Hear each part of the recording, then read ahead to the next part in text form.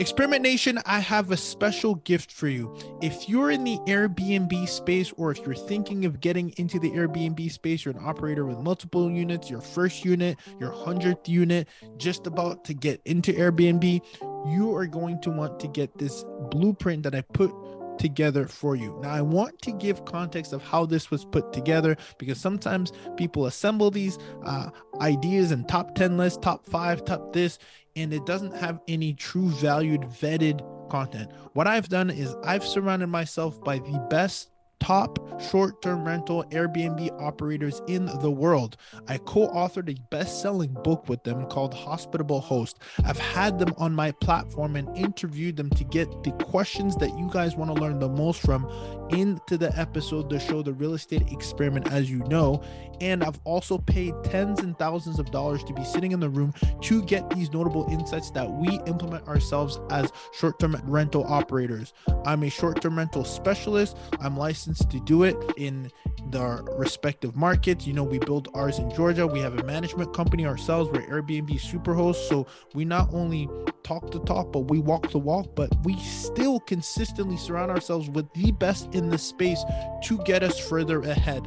And this is what we've put together, an Airbnb Millionaire Blueprint, where you don't just hear it from me, you hear it, and it's an aggregate list. It's 21 pillars from short-term rental operators worldwide who've implemented this and it's worked. And these are the exact same way we've been able to get results and get the same results from implementing these insights that I've pulled from multiple faces, right? Some people have tons of arbitrage units like TJ Tijani. Some like Bill Faith have just a few. Some like Michael Shogun has boutique hotels. They've scaled. And whether you have 1 unit, 10 units, or 100th unit, or about to get into your first unit, you're going to want to have this blueprint that you can utilize universally wherever you are in the world. Want to get this. I put together, we took a lot of time to put this together this year after all that we've been implementing in our lab, for you to have a guide that you can leverage, right? That you can use and implement. We've also given and tagged everybody that we've featured in and giving them credit, so you know where the source is coming from. And you can check out their Instagram.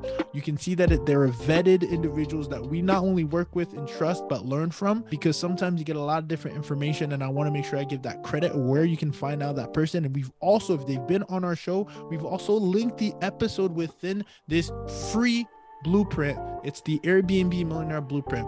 Want to make sure you go to experimentrealestate.com. Once you get there, you'll see the pop-up that says I have something for you. Just scroll down, enter your name, enter your email, and we'll get it right sent to you. Don't want to sleep on this. We've been putting this together for quite some time, and I know that it will serve you regardless of where you are in your journey, to have an Airbnb Millionaire Blueprint that has been collectively vetted and has been sourced from operators who are operating at a high scale. Experiment Nation, you are welcome. Make sure to go to experimentrealestate.com and get your Airbnb Millionaire Blueprint so that you can also scale to the level of experiments that these practitioners like ourselves have done just for you. Experiment Nation, we'll see you on the other side.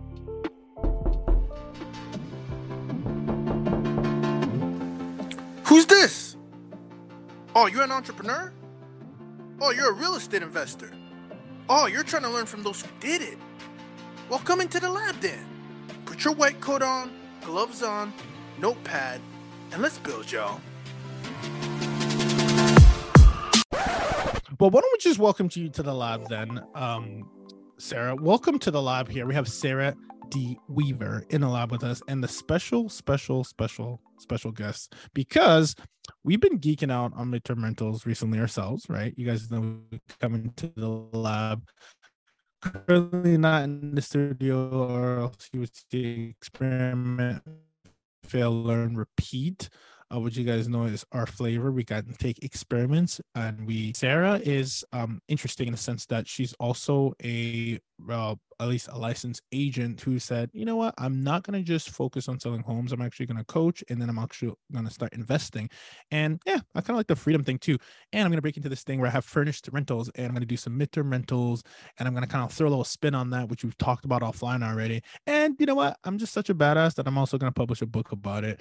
did I get everything? What else did I miss? You did, or I don't know if you're still active. You traveled to like what, 44 different countries? Yeah, I've been to 46 countries on 6 Oh my continents. gosh. And now my company, Invested Adventures, invites real estate investors on epic adventures around the world. I love that, by the way. As a fun fact, I don't know if you knew this, uh, and I don't have it in here. Invested adventure. So I've coined that term invested in front of like two brands now. So we have my agency, Invested Talent, and then we have the one Invested Escapes, which does our thing. And I kind of want to create like an invested group. So the fact that you said invested, it's such a strong brand name that I co-sign, and I love Invested Adventures. That's such a good brand name.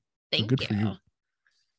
Wow, talk to me. So where did this even begin from? We talked about your background, and your family, since what, 15, I don't know what the math was, something crazy, but is there anyone in the fam doing real estate? Well, where did you catch the bug? Was it a book? Was it a podcast? Like, how did Sarah get into this? Yes. So I come from a long line of entrepreneurs. My mom is an entrepreneur. She owns a cleaning business. My grandparents are farmers. And then my dad has always worked in construction. So between my mom cleaning houses and my dad building houses, I grew up on job sites. And so there was never a moment where someone said, Sarah, you should sell or invest in real estate. But I realize now through reflection that it was a little bit of osmosis. Yeah, it's not crazy because it's it's what you learn when you're around. That's what you talk about. Like, people talk about getting mentors and or listening to these kind of podcasts. It's kind of like changing that environment and then kind of picking things up from that environment, isn't it? Mm-hmm. Hmm. Exactly. So you're here now today with tons of units, and you're also coaching, etc. What was that like first? Because I always like to level set for someone who's listening, who's like, okay, like what does the beginning sound like? Because I feel like we get caught up, even, and I myself, I try to focus on the process more, not so much like the outcome, because I think that can be Mm-hmm. overwhelming. Sometimes people look at it and like, okay, like that's cool, but she's Sarah. So what did it look like for in the beginning of the Sarah, in the beginning, like the first unit maybe? Or, and I'll add a second question to that. Was it the agent side of the business that came first, or was it the investing side of the business that came first? Which one? Yeah, so it was the agent side of the business that came first. And I was an agent in Austin, Texas for what I like to joke about 5 minutes, because I realized really early on that I just loved traveling and that traveling was always going to be my true and only love so far. And then again, kind of through conversations, a little bit of osmosis, I realized through that experience of being an agent that I was friends with investors. We never talked about it. I didn't really know, but I was friends with someone that was doing the live in flip strategy. So Michelle is her name. She's absolutely amazing. And she would buy a house, live in a construction zone with her 2 kids, and Hmm. then either sell it or turn it into a rental and then do it again and again and again. And then she also benefited from appreciation living in Austin. And so I saw her do that, but it still took me years until I got my first property. And so between that experience, reading, of course, Rich Dad Poor Dad, but another Hmm. book that I think not enough real estate investors commit to reading, The 4 Hour Work Week by Tim Ferriss. That Yeah. book shaped my life. I got the best compliment from a man in his like mid 50s. He goes, "Huh, your life, you sound like that guy, the 4 hour guy." And I was like, "You think my life sounds like Tim Ferriss?" And I was That's like, "You have awesome. no idea what that means to me," because for me, that book was like, that was my life changing book that I read. Yeah. So, and I love that book too. Like Tim's the goat. I think the other one I think that was geeking out on is the Tools of Titans. You can read that like an encyclopedia. It's unbelievable. He's been doing it for such a long time. What was the? I'm trying to connect the dots though. You said, when I think of being an agent, I don't necessarily think about the 4 hour work week, right? So what was the stepping stone, and how did you connect the dots? Because, and I say that to say this, like, I have a license, but I'm not doing agent work. So Yeah. Just, because I've experimented that. Experiment Nation knows that. You guys can check my posts, like doing open houses and like knocking on doors and all. Like I've done that, and I'm like, this ain't it. However, I had to experiment with it. When you think of the 4-hour work week, or at the time when you had digested that book, was the agent the lowest hanging fruit, or was that just what you were already doing? Like, how did you Yeah. transition from what you read into and apply it to your life? No, I think for me, being an agent was a small part of the pie. So I was an agent, and then I quickly transitioned back into a W-2. So I took a job in the real estate industry that allowed me to work remotely. So that was key. And that's what I took from the 4-hour work week, is that I needed a job where I could work from anywhere. Yeah, and I read that in your book, and I can relate with it because that's specifically what I've picked over time too. As you guys know, I'm consulting. That's my background, and you can either do it on site or you could do it remotely. And I honestly think, especially now with the pandemic, we've seen this, Sarah, that it might be probably one of the biggest hacks that we don't talk about enough is start with where you work, right? And if you can do that, then it's really important for you to be able to, first start with, hey, how do I make my day-to-day living, right? And then once you're able to do that and say, hey, can it be, location independent of any location, I think that's the first thing, because I think it'll Yeah. also allows you to also maybe do some side hustles and double dip on the job. I don't know, but I think that's a hack that we don't talk about enough, like job hacking, isn't it? Yes. Absolutely. And actually, Sarah King, who's Nerd's Guide to FI on Instagram, she does a Mhm. really good job talking about this. She jumps from job to job because that's where you get your salary increase. And so Ooh, that's something that she's doing. what's her name? Whereas Sarah King, Sarah King. Okay, and her Instagram is Nerd's Guide to FI. I love that. She is a self-proclaimed nerd, she says. So she's a very cute nerd. I was like, nerds didn't look like that when I went to school, but okay. Um, That's hilarious. so you also asked about kind of my journey from into real estate. So it wasn't until I had that first property under contract that I even started seeing myself as a real estate investor. And Mm. once I had that property under contract, I think a lot of people were congratulating me, like, oh, you bought a home. I was like, no. I was like, this is an investment property. Get And I them. remember, like, I kept saying we're staging it. And they're like, Sarah, you're living in the house. That's called decorating. And so I was constantly like in the mindset as an investor from the very beginning. And so that's something that I encourage your listeners to do, is even before you have something under contract, start thinking of yourself as an investor, introducing yourself as an investor, and the rest will follow. But it's crazy how like two things can be the same, but it's like how you look at them are very different, right? Well, Like, and it changed everything. I mean, I would have bought a different house if it was a house I was going to live in. I would have mm, renovated at a different level if it was a house that I was going to live in. But because I knew it was an investment property, I said, no, we're not going to put in those countertops, or no, we're not going to do this or that. yeah. You said it took you what, 3 years or something? Is that what you said from the time of working with Michelle? Yeah, so I met her in 2015, and then I Mhm. would have bought my first property, yeah, the end of 2017. Then 2018, I pieced out and I went abroad. And I spent most of that year in Europe and South America. Then in January 2019, I bought a one-way ticket to Argentina, and I was traveling full time. And I've been traveling full time ever since. And so having a large portfolio was never the goal. The goal was to have my lifestyle paid for. And my lifestyle in 2018 didn't cost very much. And so, Mm. like, having $800 of cash flow a month plus an actual salaried position, that was plenty of money.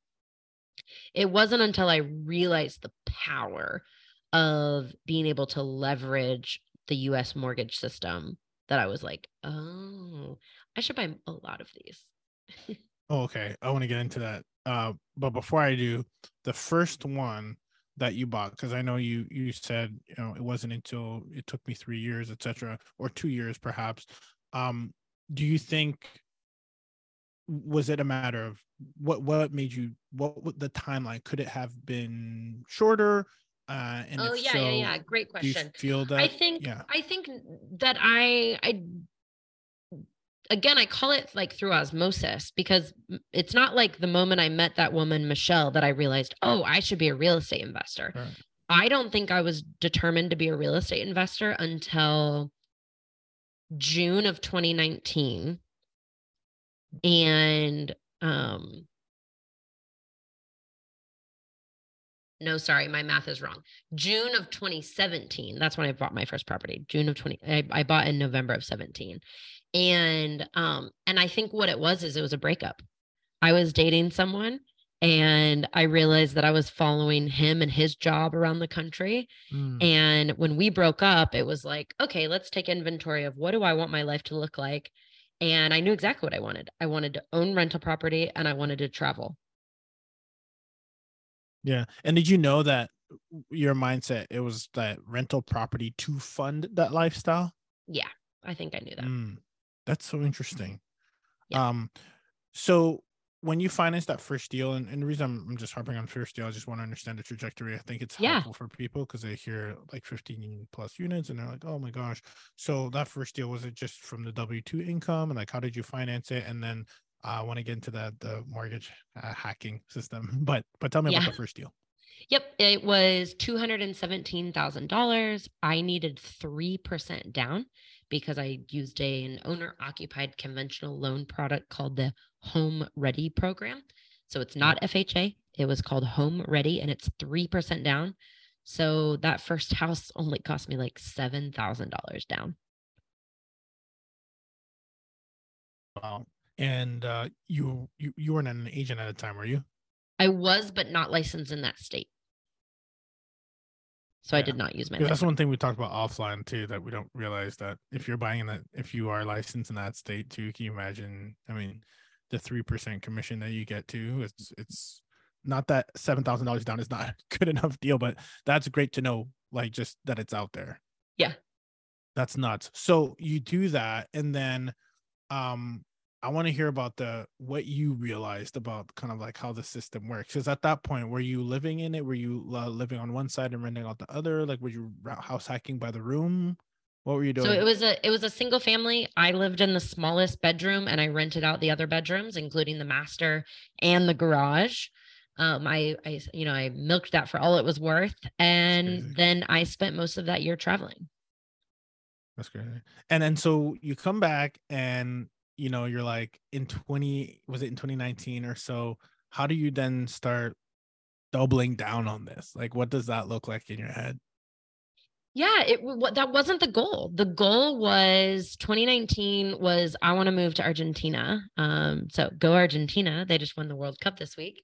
And this is a very, very sensitive topic now. I am French. Oh yeah, sorry, I forgot you were born in France. But yes, congrats to you. Oh man, this is a really good way to never get invited back on a podcast. No, it's not completely okay. Just great, hell of a game, by the way. It was a great game. So but you want to go to Argentina. So I wanted to go to Argentina, and that's all I needed. Like, I was so happy. I bought a one-way ticket. I was taking Spanish classes on Friday nights at a bar. I was single. I was having the time of my life, and I was working full-time. I had a job working for an American company, Monday through Friday, 8 to 5, like living a normal life Monday through Friday. And then I always joke that my Tuesdays were better than some people's vacations. And so real estate investing, I was so proud of that property. That first property, what I didn't mention is I took it down to the studs, the entire second floor, and I rebuilt it with my dad. And I put a lot of sweat equity into that house. And I'm so proud of that property. And I'm also equally proud of the experiences that I had that first year of traveling full time, because that was my goal. My goal was to travel full time and be truly location independent. I went to Carnival in Rio. Wow. I moved to a beach town in Brazil. I spent a few weeks learning Spanish in Guatemala. I mean, I did so many fun things that year. And in the process, I was like, oh, I think I'm making enough money. I bet I could own another property. And again, I didn't know what I know now, that I could have bought a property like right away, but I just didn't know. And so I started conversations with my mortgage lender that summer. Actually, I remember talking to him in Antigua, Guatemala. And he's like, well, yeah, of course you qualify. I was like, really? I was like, how much do I qualify for? And I was only making like $55,000, which was plenty to be living a good life in Brazil and Guatemala. But I was shocked that I could buy another property. I remember being surprised by that. And this is in the US, right, Sarah? Correct. I've always bought in the US. And so when you say that, yeah, when you say that, I just want to add to that, because you keep on mentioning it, and I think it's really important for us to understand. So you're saying that you didn't realize how soon you could buy. Is it because you felt that you had just bought another one, that you felt like you needed to wait? Like, just I want to be clear on yeah, I think there's a lot of misconceptions. Yeah, absolutely. I think there's a lot of misconceptions around mortgages, that, you know, you're only allowed to buy so many in a year, or as you get more experience, that you're like, oh, my debt to income ratio is going to be so hurt by buying this rental property. Well, not when you buy great rental properties. I buy incredible cash flowing properties that eventually don't even count as debt, because I'm making so much money from rent. And so my lender was like, yeah, girl, buy another one. And so I bought another one in November of that year. I got very serious about buying in June of that year. That's where I got confused with the date. So June of 2019, I owned one single family and I was ready to buy a second. And I had my crystal clear criteria. I knew I wanted to buy in Kansas City again, but this time probably on the Missouri side. And I wanted to buy a multifamily. So wanted to buy a duplex, triplex, or fourplex so that I could live in one unit, rent out the others. Yeah. And I didn't find one that worked, where the numbers worked, until November of that year. And I bought it sight unseen. And then you need to occupy a property that you're going to own or occupy within 60 days. And so I thought, sweet, I'm going to go on one last trip before I occupy the property. And then COVID hit. Oh, no kidding. Jeez, this is changed. Fast into COVID. So did you get stuck in overseas, or was it happily stuck? Oh, but you also had closed on the property. Yes, had closed on the property in November 2019.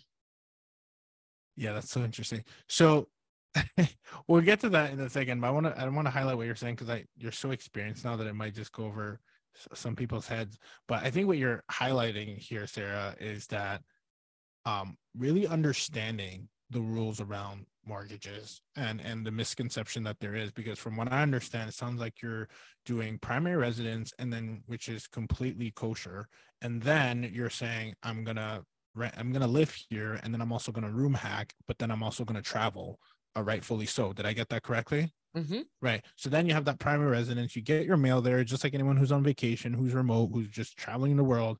Then it's like, for our listeners, and again, you're not a mortgage lender, we're just here kind of sharing experiences, but again, you're kind of highlighting or planting the seed so that we can educate ourselves further. So are you saying, what is that time? Should I be waiting like a year, 6 months? What's typical that you've seen? Because you've done this a few times now. Yeah. So the way that it's written is that you intend to live there for a year. And so when people ask me if I were to do it all over again, what would I do differently? And I would have house hacked every 6 months, because you can convince your lender that you don't like your house and you want to move every 6 months. Yeah. And eventually that will end, but that's what I wish I had done. Yeah. And they'll just ask you for a written statement, and then they just take it. They're not like inquisitive. They're just like, yeah, just put the written statement that you're trying to either increase the property size, or you're trying to downsize, or you're trying to move to a better school. That's all they're asking you to do for paper trail, for, so that everything is covered. Right. But they're not, because we're going through it right now as well. Right. It's kind of like, it can be even in the same city. Yeah. Right? And you can say, it could be in the same neighborhood. I know an investor who did it in the same neighborhood. I was like, no way. No, I thought that was bizarre, but no, it worked. I think what's really important is that we point out that I really did live in these properties because it's not like I said I was living in Kansas City, but then I kept a cool apartment in Denver. Like, no, I really did move into these properties, and then I travel all the time. Yeah. Yeah. Rightfully so, which is what we do as well. And like when you explain that to your lender, you just need to be transparent, and we're not, mortgage fraud is a very serious thing. And so you really want to be for sure. yeah, it's actually a federal crime, I'm pretty sure. But what we're saying is to educate yourself on what is actually allowed, and you are allowed to have multiple, I shouldn't say multiple primary residence, but you can move around as you please, as long as you're receiving mail there, etc. And that is the ultimate way to hack, because the rules are there for you to leverage them. So I love that, and we don't talk about it enough. That's why I really wanted to highlight that, because it might go over someone's head, like, oh, like primary residence, sure, but no, we're saying like use that to your advantage, because you can put down a certain amount, and you can there's perks, there's multiple perks involved that you should be leveraging, because they're there for you to leverage. And I have a fantastic agent, a lender who I would love to introduce people to. So at the end, we'll make sure that everyone has my contact information. But if you're looking for a lender that gets it, please reach out to me. I'd love to introduce you. Oh, I love that connection, the plug. Okay, cool. So you come back from, or maybe you don't come back from the pandemic.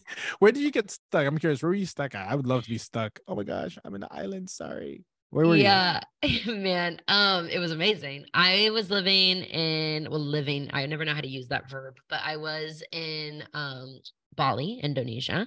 Oh my gosh. And then when things got really tough with COVID, I made the really difficult decision to leave Bali and fly to New Zealand.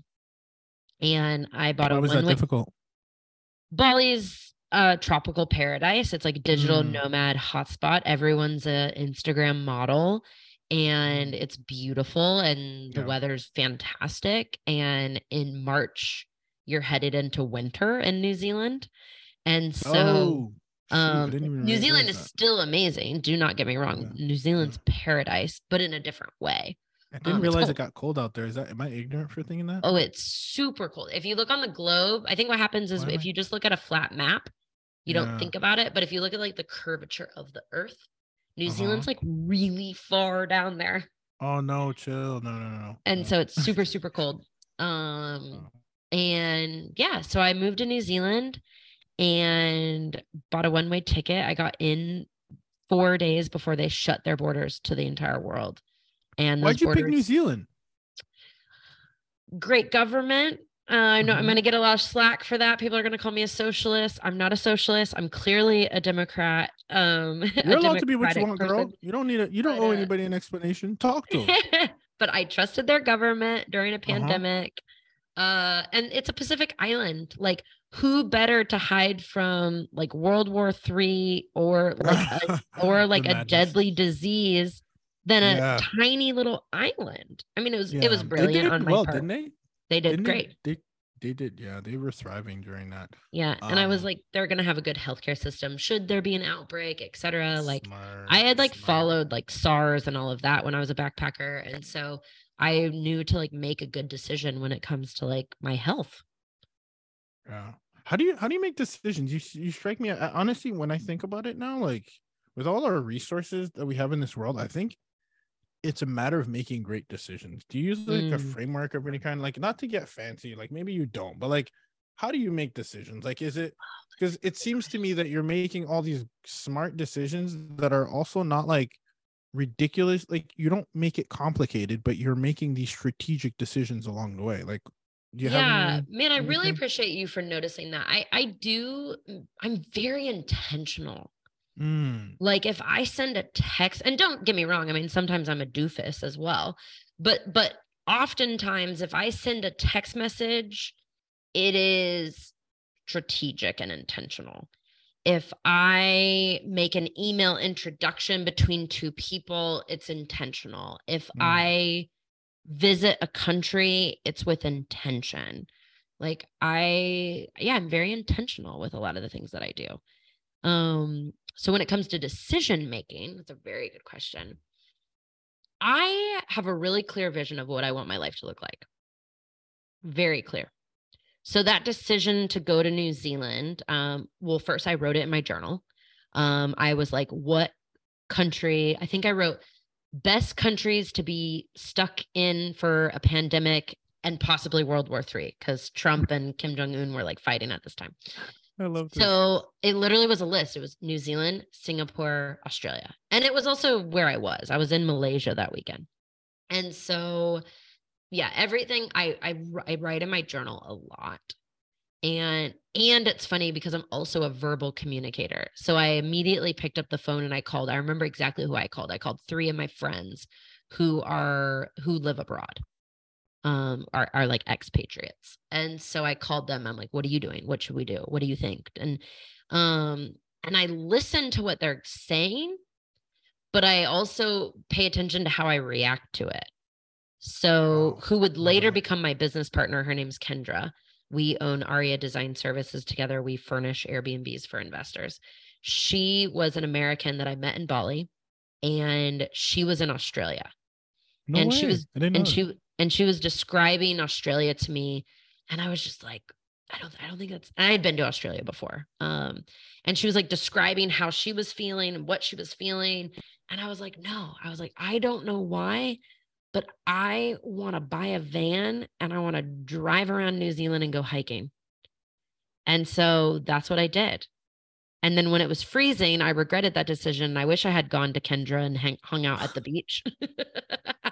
But all jokes aside, I'm so glad I went to New Zealand. Like, it was perfect for where I was in my life. I had always wanted to own a van.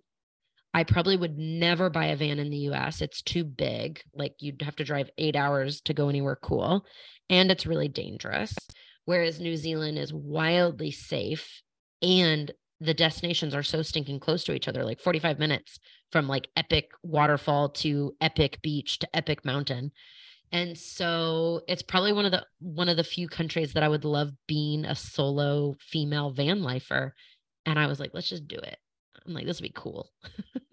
it's so fascinating to kind of hear you speak, because it's, as you're speaking, I can see how you're thinking. You're literally saying how in the US it would be an 8-hour drive. Like, you've already done the math, and you've already like, where my mind isn't even going there. You've already kind of calculated that, and then you're still set it as a female. Like, you're kind of like, from a risk management, opportunity cost, like, I could see it, and it's really fascinating. I commend you for that. Like, that's real. I do pick up on these things. So good for you for doing that. And I think, thank you for highlighting how clear you need to be, because we said it. I think I opened the statement by saying this. There's so much information out there and so much content that I do believe that decision making is like top, like one of the most things, because it's like, it's not if it works, it's if you can make anything work, but will you be clear on your vision, on what you want, and then will you be clear on going after what you want and make that decision and being intentional in the decision that you make? And does it tie back to the lifestyle that you want to live based on the vision that you wrote down? Like, that can seem overwhelming, but that is so, like, you need to be super clear, because, if you turn on Instagram or YouTube or this podcast app, there's going to be someone teaching you how to make a living with storage. There's going to be one who teaches you how to make money as an influencer. There's going to be one that teaches you how to, tune in to Sarah. She'll show you how to deal with the midterm stays, right? The 30-day stay, which we haven't even gotten to, which I'm excited about. Or like life hacking, right? You talked about the nerd, like job hacking. Like, what is it that you want? How does it look like? And how are you going to get there? And I appreciate you highlighting that, because it's not by chance that you've been able to really kind of, really get to where you want to get to, how you want to, and quickly. Well, and I think, Ruben, what happens is that a lot of times we are used to people telling us what our lives are supposed to look like. Yeah. Like, you're supposed to marry your girlfriend after you date for a certain amount of years. And then you're supposed to buy a bigger house when you get a job offer, or whatever it is like that you're supposed to do. I really encourage people, like, what do you want your life to look like? And then like go after it relentlessly. I recently had someone tell me that they were really impressed that like I just jump. Like, they're the kind of person that they like dip their toe in, they test the water, then they test the water again, then they test the water a second time. Whereas I'm the person that just like runs and jumps. And I agree with that. And I want everyone to know that like I'm still scared. Like as I'm running, like I've made the decision, I'm jumping, but I'm still scared the whole time.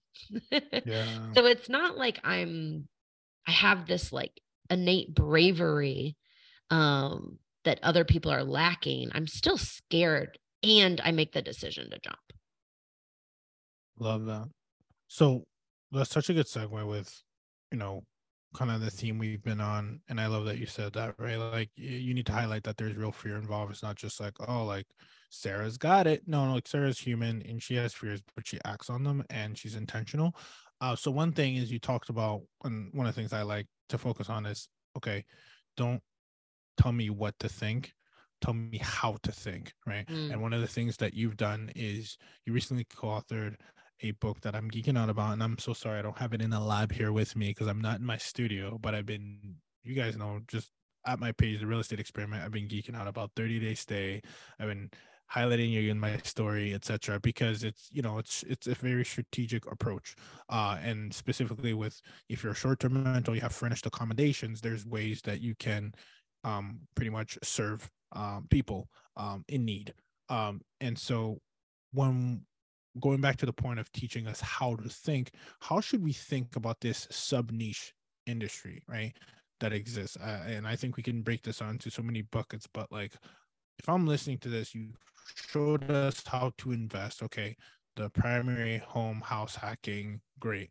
Helps me scale, build a relationship with my lender, fantastic. But then there's that next step, like what do I do? And it's not so much what do I do, but how should I think about what I do with a property that I can furnish, and where are the opportunities? Yeah.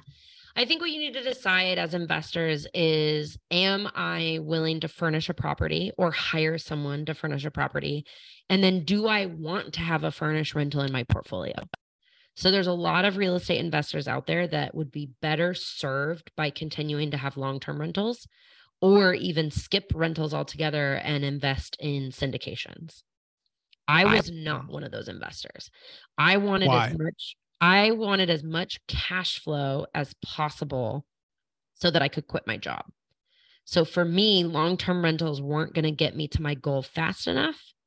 And then syndications, I didn't have $50,000 to just sit and wait 5 years. I needed that $50,000 to give me 4 rental properties that were going to produce $7,000 a month in cash flow. And that's exactly what I did. I love that. And that reminds me of, we had a shout out to Micah Elefante. He's been in the lab here with us a few times. Talk about don't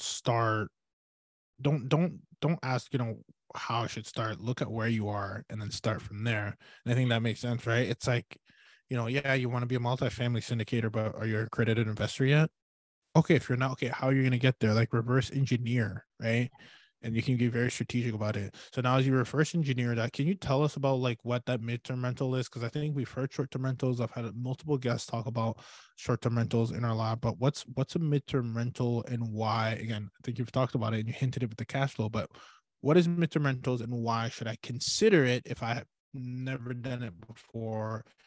And I may be a short-term rental investor or operator that's listening as well. Yeah, absolutely. So medium-term rentals means that it's a furnished rental, like a short-term rental, but your guests are staying 30 days or more.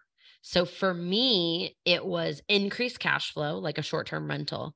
But here, I'm in the jungle in Guatemala. I can't be checking someone in every 2 days or coordinating with cleaners or, oh, this guest broke this salt shaker. Now I have to order another salt shaker. I don't have time for that.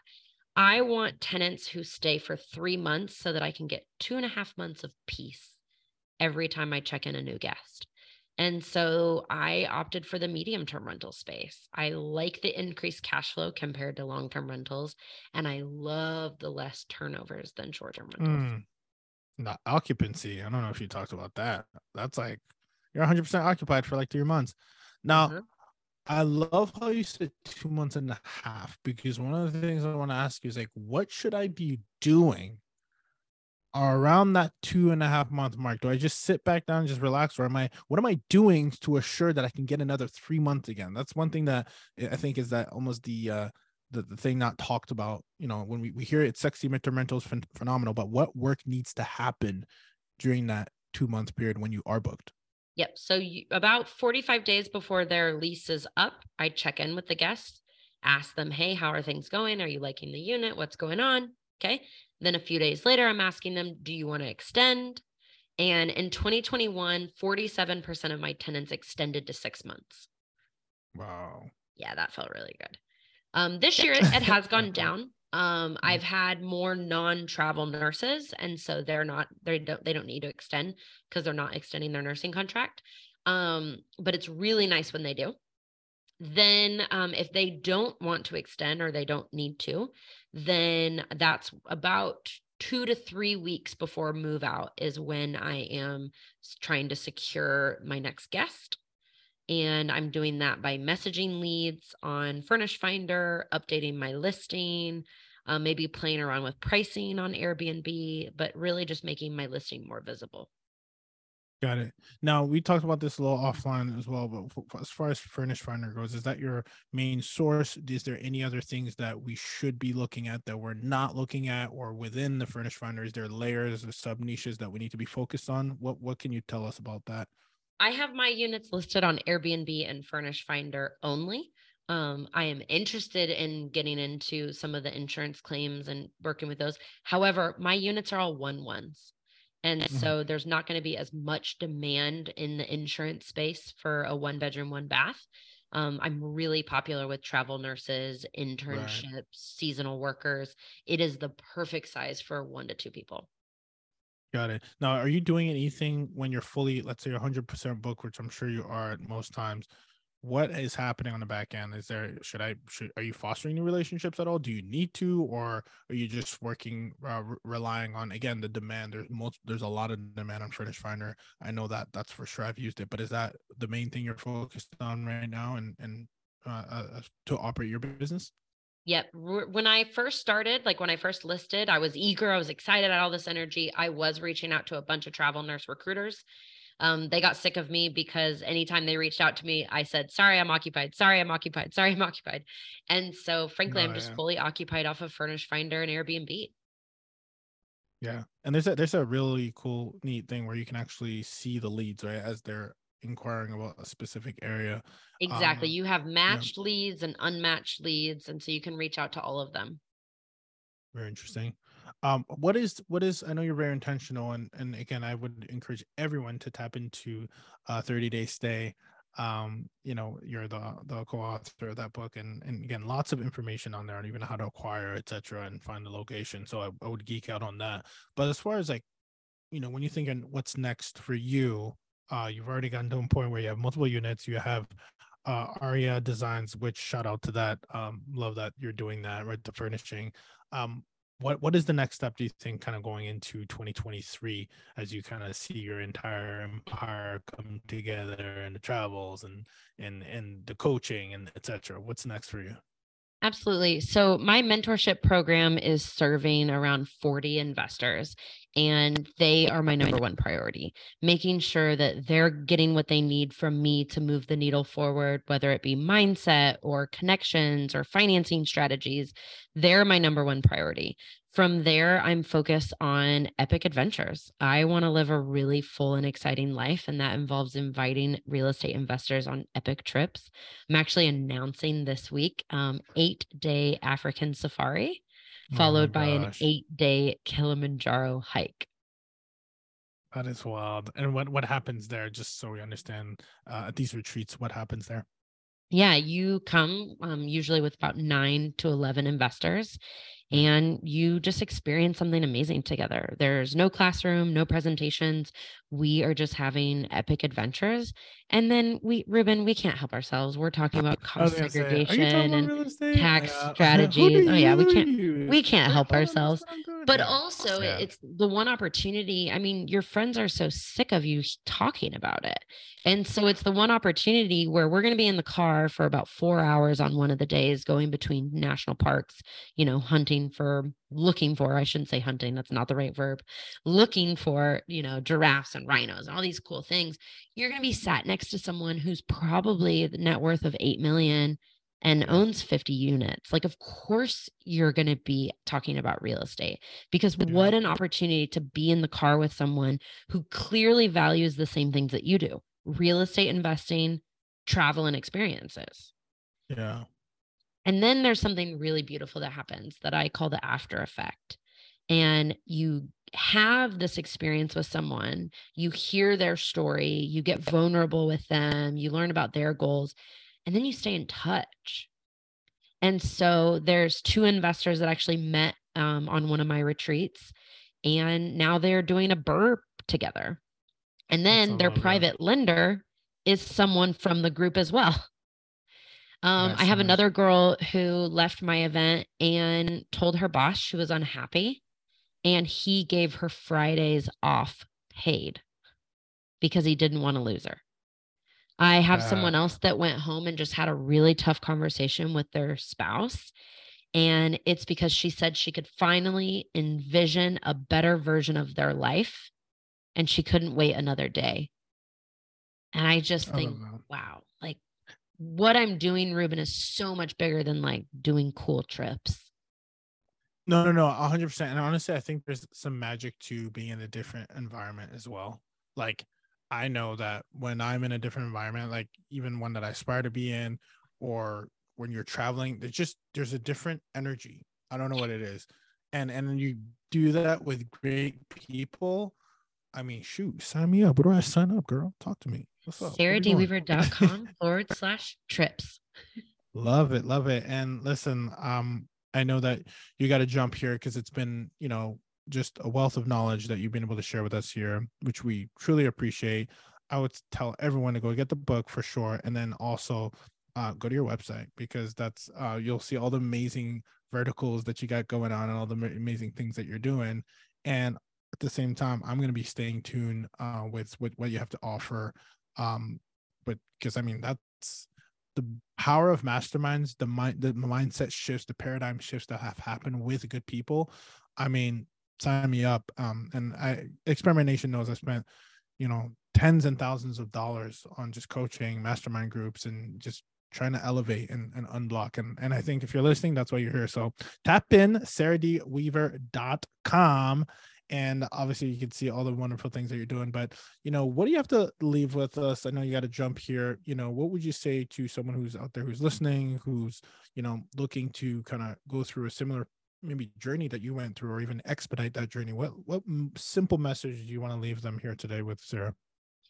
You are never gonna feel ready, so just jump. Boom. It's so funny. As you say that, I'm looking at your website that has like the parachute of you like skydiving, which is amazing. Yeah, so, I love what's it? It's like there was a saying I learned when I was in my 20s. Why live on the edge if you can jump off of it? That's badass. I'm with it. Listen, guys, if you're driving, keep your hands on the wheels. We'll have everything in the show notes. Make sure you check Sarah out, and all the socials will be in there as well. She's doing some amazing things in the link to her book. But Sarah, I just want to thank you for stepping into the lab, the true practitioner that you are, and sharing your journey from beginning to end. We really appreciate you, and we're right behind all the experiments that you're going to do and the lives you're going to impact. So appreciate you. Thank you for having me.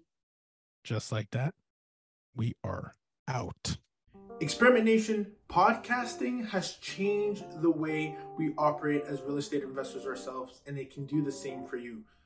Podcasting has been the source of the masterclasses that we get thanks to the world-class real estate investors and practitioners and specialists that come into the lab from all realms, from short-term rentals to mid-term rentals to real estate syndications to even software as a service. Owners, founders, entrepreneurs have helped enrich our experiments by giving us the education, helping us build a network, and lastly, and most importantly, a brand association to open up multiple doors for our respective businesses. If you understand the power that podcasting can have, and you know that you need one for your brand, please, you can rely on our team.